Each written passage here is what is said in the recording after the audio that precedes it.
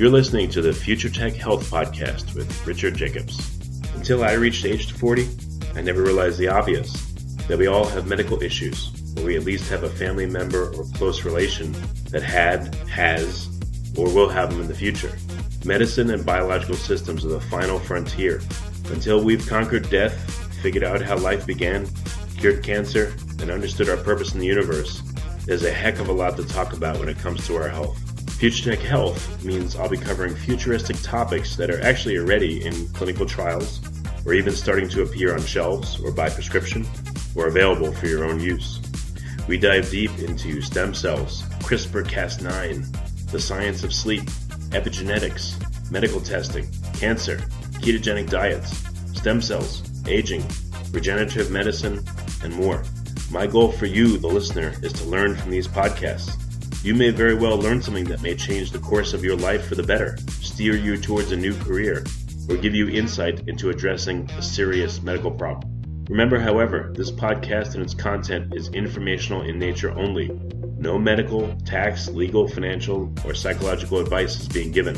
If you enjoy the podcast, please listen, subscribe, like, and share it with friends. Thank you. Hello, this is Richard Jacobs with the Future Tech and Finding Genius podcast series. I have Laura Sanchez, assistant professor of medicinal chemistry and I don't know if I could say this word, pharmacognosy. Yep, that's right. Okay. I don't know what that is, but she has a courtesy appointment in chemistry at University of Illinois in Chicago. We're going to talk about biofilms and the metabolites of pathogenesis. So this should be really interesting. So Laura, thanks for coming. Yes, thank you for having me. And actually, we updated our department name to be Pharmaceutical Sciences because people did what pharmacognosy meant. There you go. But what is it? What is pharmacognosy?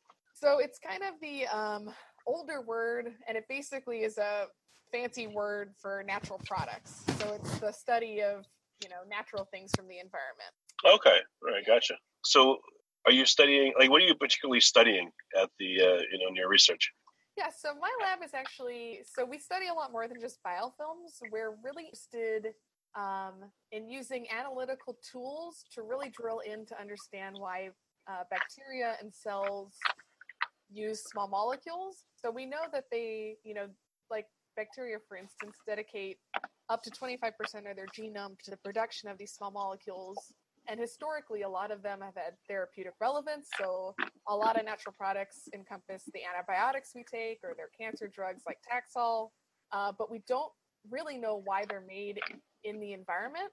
And so my lab tries to use different kinds of tools to figure that out. So where are they being produced, in the context of a host microbe setting? Because we think we can better exploit their potential that way. All right, so some questions about bacteria. I know from doing a lot of interviews, human cells and animal cells, they give off exosomes or extracellular vesicles. Yeah.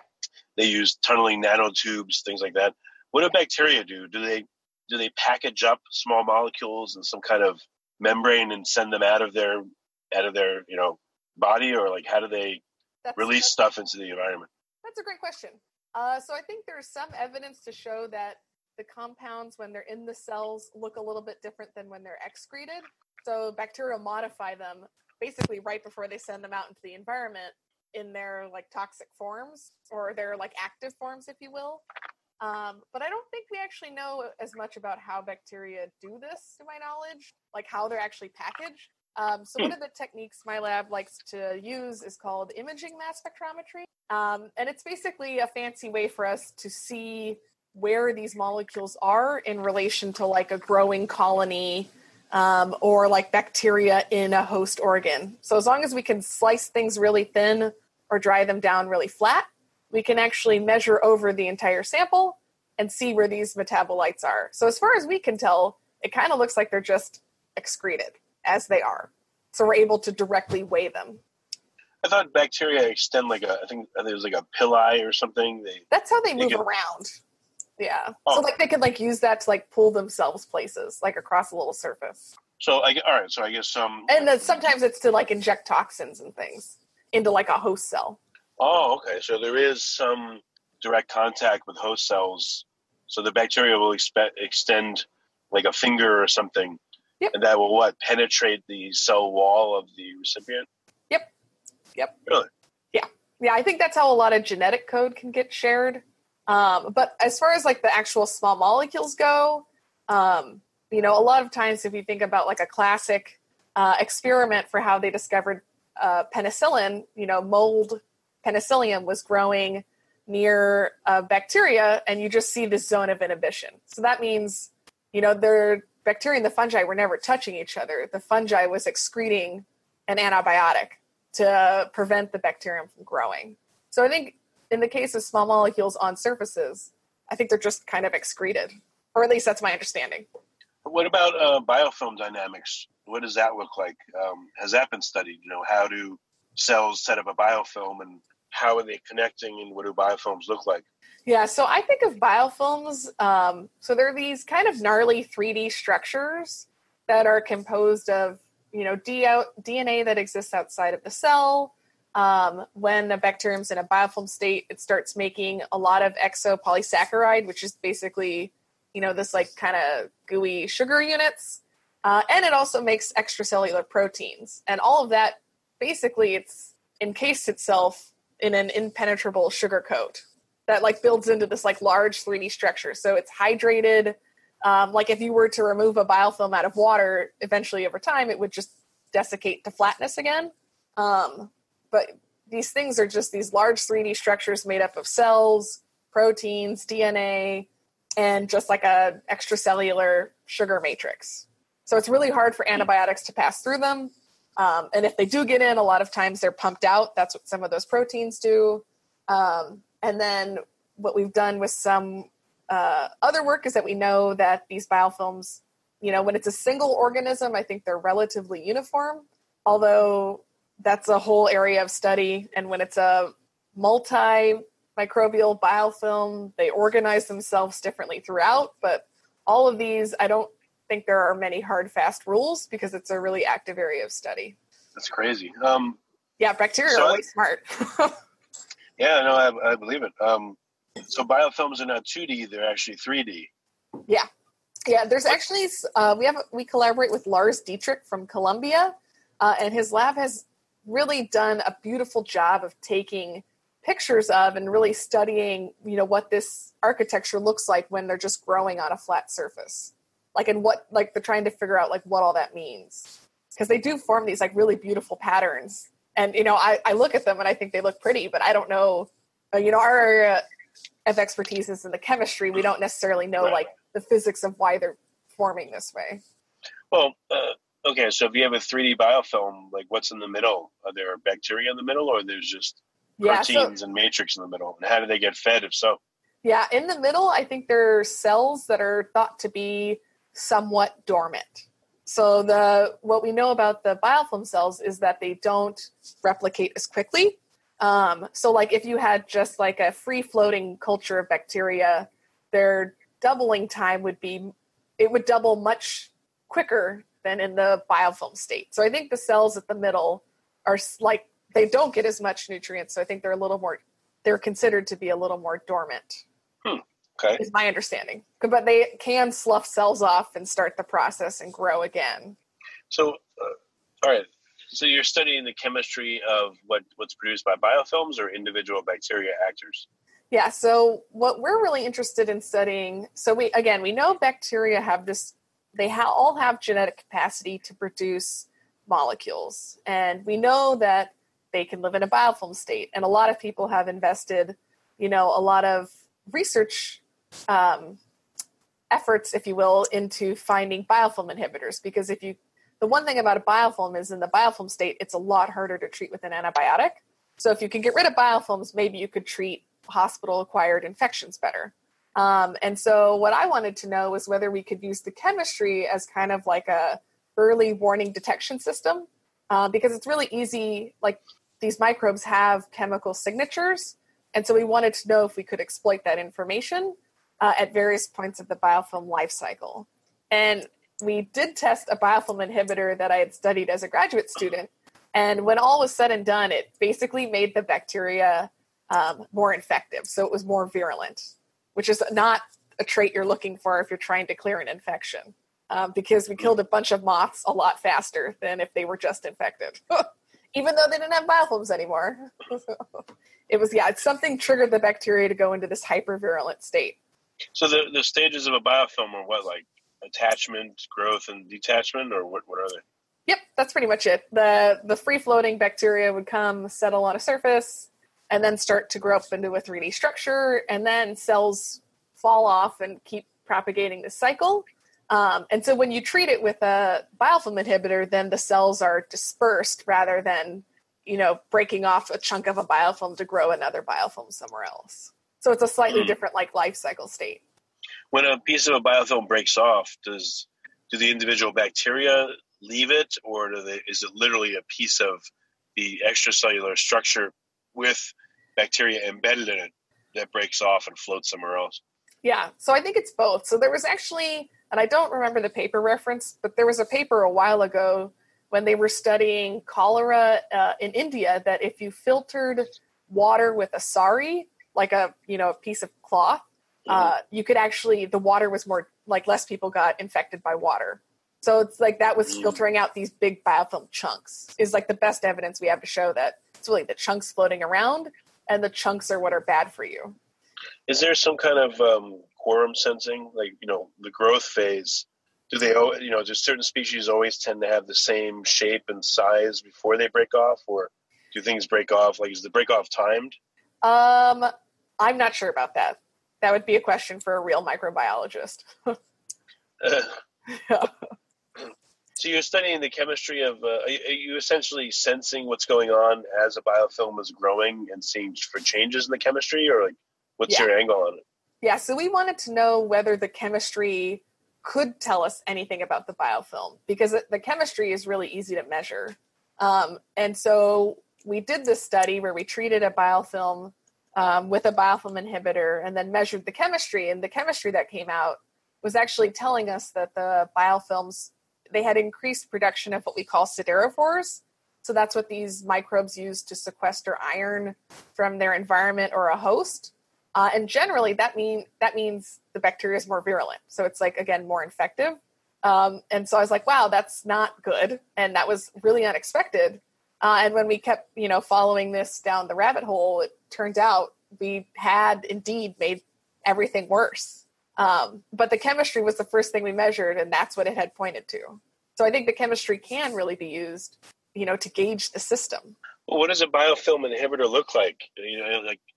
I'm picturing you literally slathering it onto a biofilm, but I know that's not how it happens. Probably. Yeah. So how is it applied? So the one that we actually just embedded it throughout agar, or just treated the liquid 3D cultures with it. So the one I've worked with before is called tarolithicolic acid. And that is actually a bile acid. So in your gut, we make 12 primary and secondary bile acids. Bacteria are capable of modifying them. And generally, after you eat food, the bile acids are normally released by your gallbladder at really high concentrations to help solubilize dietary fat. And then they're recycled in the system.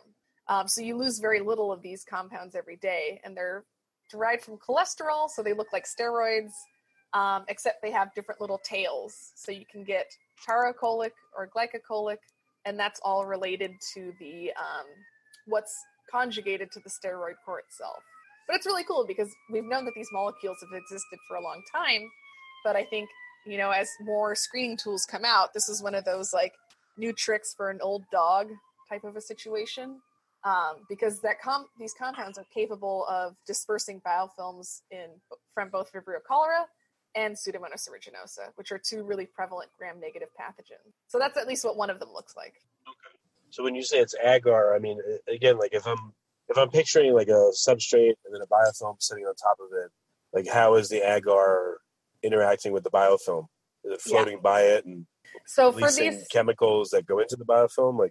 Yeah, so for these solid agar-based assays, we actually just make the agar and then mix our biofilm inhibitor throughout it, so the bacteria is growing on top of it. So it'd be exposed with it just on the surface, because biofilms actually exist at a lot of different interfaces. So you can have, it's like the plaque on your teeth are a biofilm. The the stuff that grows in your shower if you don't clean it frequently enough is a biofilm. But then there's also biofilms in liquid. So they tend to exist at interfaces. So in a hospital setting, people really worry about them for things like catheters or implanted devices because it's a solid surface for these things to grow and accumulate on. So you can have a air liquid, a surface air, liquid. They grow at these kind of weird interfaces. So we were kind of interested in studying.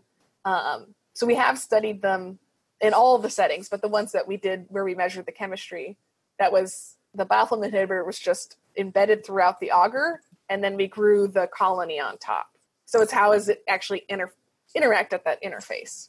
Okay. Yeah. But we've treated them in liquid culture in the same thing. Surprised that okay, I got you. Yeah. So you treated these particular biofilms, and they got more virulent. I guess they were trying to adapt and avoid the biofilm inhibitor. Yes. Did the biofilm inhibitor just inhibit them forming a biofilm, or did it actively try to kill the bacteria themselves? Yeah, so most biofilm inhibitors shouldn't kill the bacteria. It should just disperse the biofilm. Otherwise, it's an antibiotic. And the thought is that these biofilm inhibitors should have less selective pressure. So, if you're not dead, you shouldn't be, encouraged to mutate, which is how we've gotten all this antibiotic resistance. So, yeah, we think it's an evasion process because we know that these things inhibit formation and induce dispersion. But, yeah, we think it's something about, since this is a host metabolite, that maybe it does have something to do with sensing. Because there was a really cool paper in 2014, I think it was, where they found that CF patients, cystic fibrosis patients, tend to be largely colonized sometimes by Pseudomonas aeruginosa, and that when they thump up mucus out of the lungs, oftentimes you have kind of an acid reflux situation. So it is feasible that Pseudomonas aeruginosa could encounter these bile acids in a host setting, during those instances with CF patients. So that could be one of the things that they use to sense their environment. Well, once you apply this inhibitor, how does the behavior specifically change the biofilm? Does it break off and then go form somewhere else, or what is it different? So what we know is that, when we treat these things, they go back into their free floating state. And at that point, then the thought would be that you'd want to treat them with a normal antibiotic, would be the next logical thing to test. So that you'd envision a co-dosing. So get rid of biofilms and then kill them with something like an antibiotic. But what you did to the biofilm was more dangerous to the host? Because would it have been more deadly, or what would have happened to the host if this happened? Yeah, so what we think now is that the host, so since we now know that the bacterium becomes more virulent, we actually think this could have real serious implications for the host. So we've actually probably won't be studying this set of compounds anymore because I don't think there's any way to mitigate the fact that we've made the bacteria more virulent to a host. Specifically, what makes the biofilm or the bacteria worse for the host? Is it that now that they're dispersed, they form many little biofilms versus one or two big ones? Or, what's worse about the nature of them? When you say they're more virulent, what do you mean? Are they even in their loose form, they're worse off for the host or more infectious? Yeah, so even though they're all dispersed, they're killing the host faster. And so I think we have not yet studied what exactly they turn on in response to this. So something we could do is look at the, what's happening at the genetic level. have they turned on other machinery? But we haven't done that yet. We're not sure. But all we know is that we've treated hundreds of wax moths, which are a great model system for this, and they all consistently die faster. Statistically, every time we do this, they're just dying way faster. Because, they only live for 20 hours and they're dying at 15. So, it's a significant reduction of the lifespan if you only live 20 hours, but you've lost a quarter of it. When they're dead, are you cutting them open and looking at the condition of the biofilms inside them or the bacteria inside them? We haven't. So our collaborators actually at the University of Birmingham in England do that. So I guess they could try to ship us a bunch of dead worms, or we're going to have to figure out how to do that here in Chicago. Well, I think that'd be a good thing to do maybe because it would tell you, all right, well, they're dead sooner, but what did the bacteria do? And maybe look at the bacteria and sequence them and see what's changed and et cetera. Yeah. I mean, it's something we could do. It's just, it's like, so we're not the first people to report this. There've been a handful of other papers that suggest that treating biofilms can lead to this kind of negative side effect. So I think for us, the moral of the story really was, this is something people should be checking as part of the development process. So it's not just get rid of biofilms, everything's going to be fine. It's get rid of them and make sure you haven't actually made it worse. Like, I think it's like just a good thing to consider in the development pipeline now. Right. I mean, maybe the thing is to treat with antibiotic at the same time that you're doing the biofilm disbursement, or shortly before, or maybe shortly after. I mean, but what is it that you're trying to figure out? So far you've figured out, at least for these compounds, the results worse in this creature, but where do you take it from here? Yeah, so I think for us, this has been a nice proof of principle to show that the chemistry is informative. And so what we'd like to actually do now is we're going to move back into Vibrio cholera, and we're going to try to put it in zebrafish. And then actually, so those are models that we actually have here in Chicago. So we'd like to, infect hosts and then actually check on it in the host. So we are proposing to do what you've suggested, just in a slightly different set of organisms. So the host we'd like to use is zebrafish. So it's actually a vertebrate model, whereas, a wax moth is an important, research animal, but it's a little bit far off from a person. Whereas at least the zebrafish, right. They naturally interact with cholera in the environment. And there was a paper in 2014 that proposed, out of Wayne State, that proposed that they're actually maybe one of the animal reservoirs for cholera in the environment. So zebrafish, do live in or around the Indian Ocean. And so they actually could encounter cholera, and cholera colonizes their guts, which it does in people. And fish actually also get diarrheal disease, just like people do. So it's actually a really cool model for studying cholera. That's the closest to the human disease. Yeah. Is there anyone that's studying, in people or in animals or mammals, what it looks like, let's say inside the gut, the biofilms that are created there, and what does that interface look like between our cells and, bacterial cells? Yeah, so we do have someone that is going to send us, hopefully very soon, some, I think it's either mouse or rabbit intestines that have been colonized for us to be able to get a look at that. But I don't know if anybody's, it's pretty hard to come by samples like this from a person, because that probably means it didn't end well for the person. But we would like to move more into this interface now that we think the chemistry is actually telling us something, to move into these more complex model systems, to take a much deeper dive on what it looks like from the chemistry standpoint.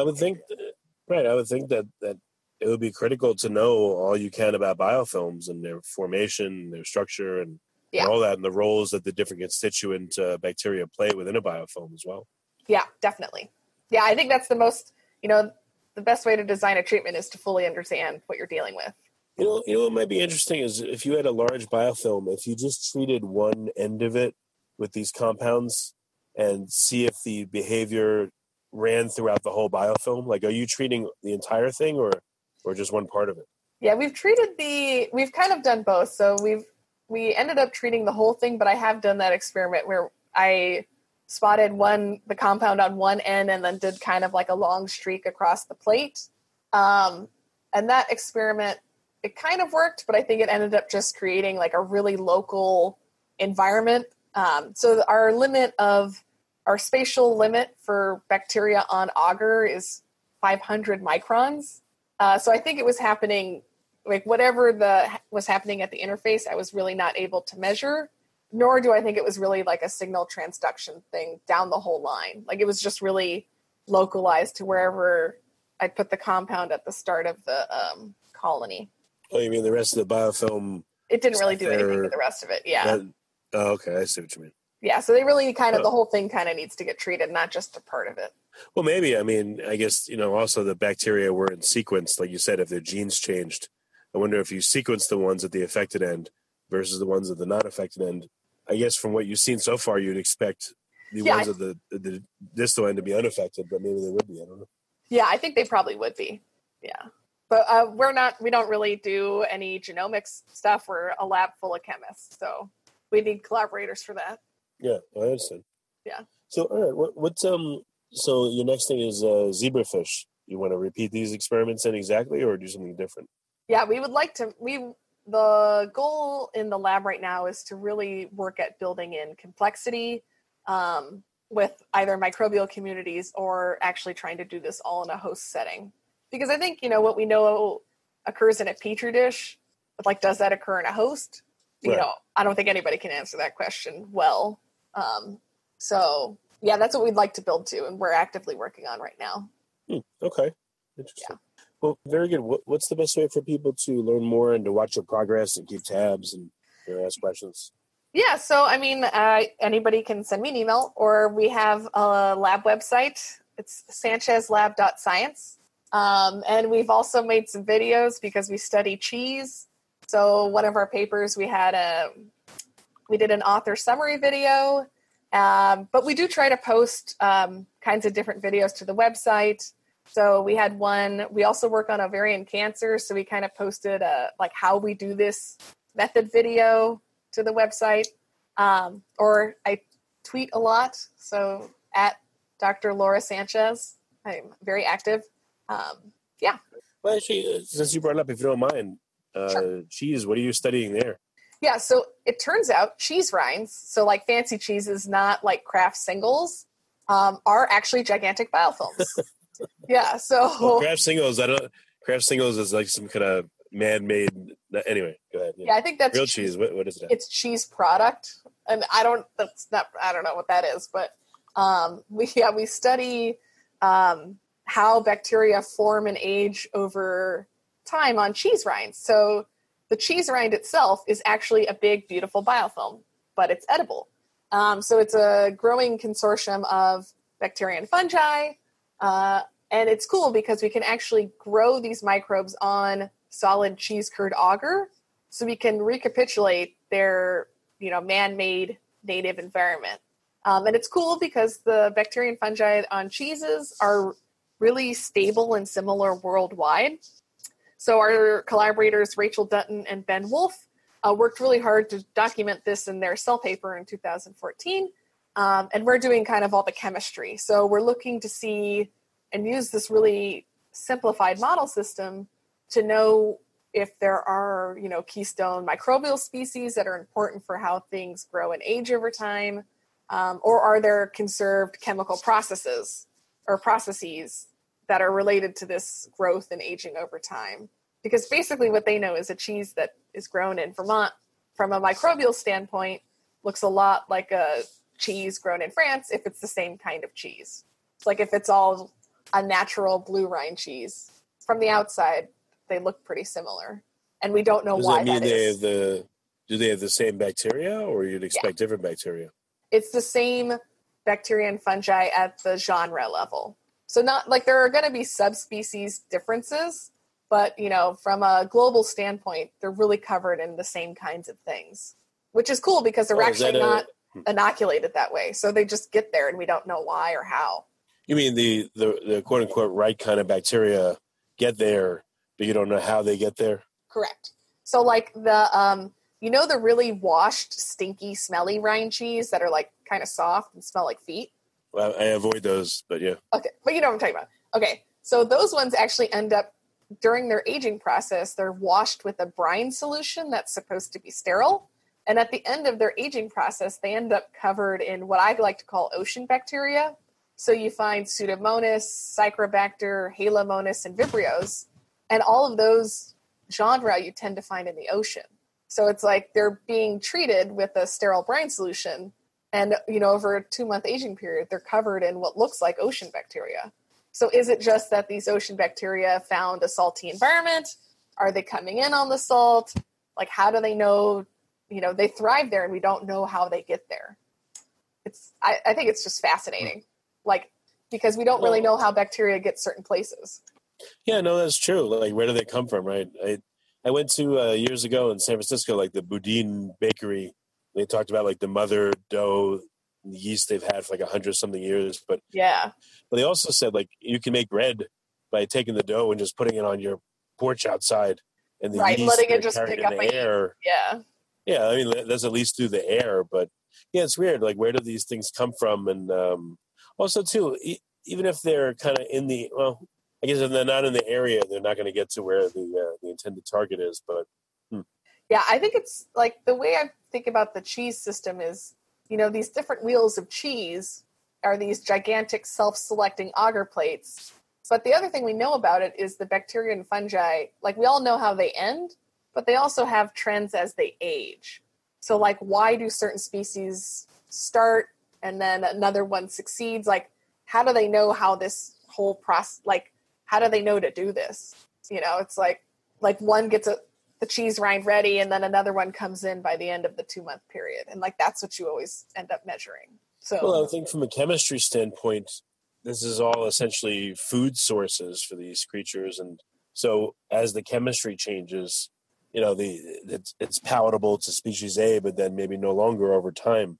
And then it becomes more palatable to species B. So that takes over. Yeah. We do know there's one interaction where the cheese, like a natural rind cheese, starts out covered with different kinds of staphylococcal species, and they're important for actually raising the pH. So the pH of cheese starts out at like 4, and then over time neutralizes. And so you can replicate this, and then the bacterium that comes in second is a Brevibacterium, and it doesn't grow the same if you artificially just raise the pH, but it will grow. But when the staph is there, you get this like really deep pigmentation, which is important, for taste and flavor. But we also know that it looks like the Brevibacterium, might be secreting some sort of an antibiotic towards the staph. But we're like still working on all that. So I think there is like, you're right, it's both like the non-living food factor, but also like how much are they actually, the species interacting with one another, I think is still an open-ended question. Yeah, I mean, is there anyone looking at that, bacteria to bacteria interactions? That's what we do on cheese. Yeah. Oh, okay, so like that example you gave, what happens when the second strain comes in or the second species comes in? Yeah, so it looks like it produces a large antimicrobial peptide. Although we're kind of now at the point of like, okay, we think this is happening, but what is it? So we're trying to identify the structure of that compound. So to really nail down what is this chemical that is being produced. So maybe the staph are in there, they're raising the pH, and now that gives an opening for these new bacteria to come in, and they don't like who's there, so they make antimicrobial peptides and things to kick them out so they can take over. Yeah. So and that's just one example of what we know happens. But I think there are a lot more that we haven't gotten to yet. So like another one, we know that a different kind of bacteria, so like a Glutamicibacter, ends up secreting more metallophores in the presence of a fungal species that grows on cheese. And metallophores are like siderophores, but siderophores are they're specific compounds that chelate iron from the environment. So like siderophores, like that's a Latin word. But the metallophore we found actually chelate zinc out of the environment. And you get upregulation of this when the two are next to each other, because we think they're actually fighting it out for trace metals to survive on the cheese surface. But like they turn the cheese pink over time. So it's, it makes sense, but it's like kind of cool that, these are the things that you end up eating.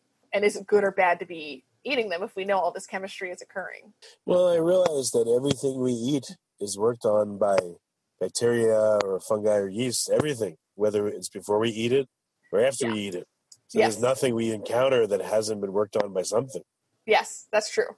But what we do know in a study from Peter Turnbaugh's lab in 2014 is that the fermented food microbes, especially those associated with cheese, don't die in your gut. So they put people on these meat and cheese diets for a week, and after 4 days, you get viable fermented food microbes at the end of the microbiome study, which means you can get culturable bacteria out of fecal matter. So if you're eating these things and they're not dying in your gut, how long do they stay there and what are they doing? Well, I recently read an article about auto brewer's syndrome. I guess oh yeah, you can like make yourself drunk. Well, after antibiotics, they build up these yeast in their intestines, and the yeast can ferment carbohydrates and sugars and make alcohol.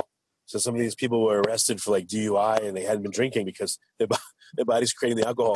These poor people, some of them, like they got so drunk from eating the wrong foods that they were like in danger, They could have died from alcohol poisoning. Totally.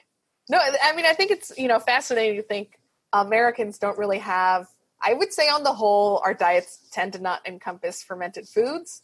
But if you look at other cultures, the intake of kimchi and sauerkraut, cheese, meat, like all of those are fermented foods that have live cultures on them. And, I think they're generally the Western diet, I think, is thought to be not so great for you. So, maybe we should be eating more fermented foods. So I don't think we're at the point. I don't know if we know, is it good or bad?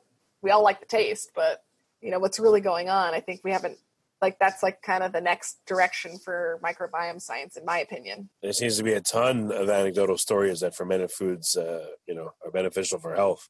Yeah. So I know there's not scientific studies, but again, interesting. Okay. Yeah. Well, very good. You're into some really fascinating stuff, and I'm sure when you go home and you look at the foods you're about to eat, you probably, maybe do a double take and think about them differently now. Yeah, I definitely still eat cheese. This has not deterred me at all from eating it.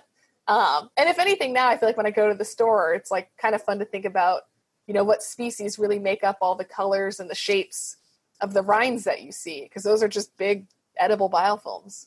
Yeah, weird. Yeah.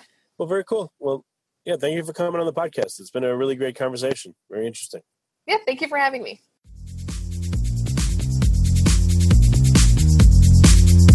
You're listening to the Future Tech Health Podcast with Richard Jacobs. Until I reached age 40, I never realized the obvious, that we all have medical issues, or we at least have a family member or close relation that has, or will have them in the future. Medicine and biological systems are the final frontier. Until we've conquered death, figured out how life began, cured cancer, and understood our purpose in the universe, there's a heck of a lot to talk about when it comes to our health. Future Tech Health means I'll be covering futuristic topics that are actually already in clinical trials, or even starting to appear on shelves or by prescription, or available for your own use. We dive deep into stem cells, CRISPR-Cas9, the science of sleep, epigenetics, medical testing, cancer, ketogenic diets, stem cells, aging, regenerative medicine, and more. My goal for you, the listener, is to learn from these podcasts. You may very well learn something that may change the course of your life for the better, steer you towards a new career, or give you insight into addressing a serious medical problem. Remember, however, this podcast and its content is informational in nature only. No medical, tax, legal, financial, or psychological advice is being given. If you enjoy the podcast, please listen, subscribe, like, and share it with friends. Thank you.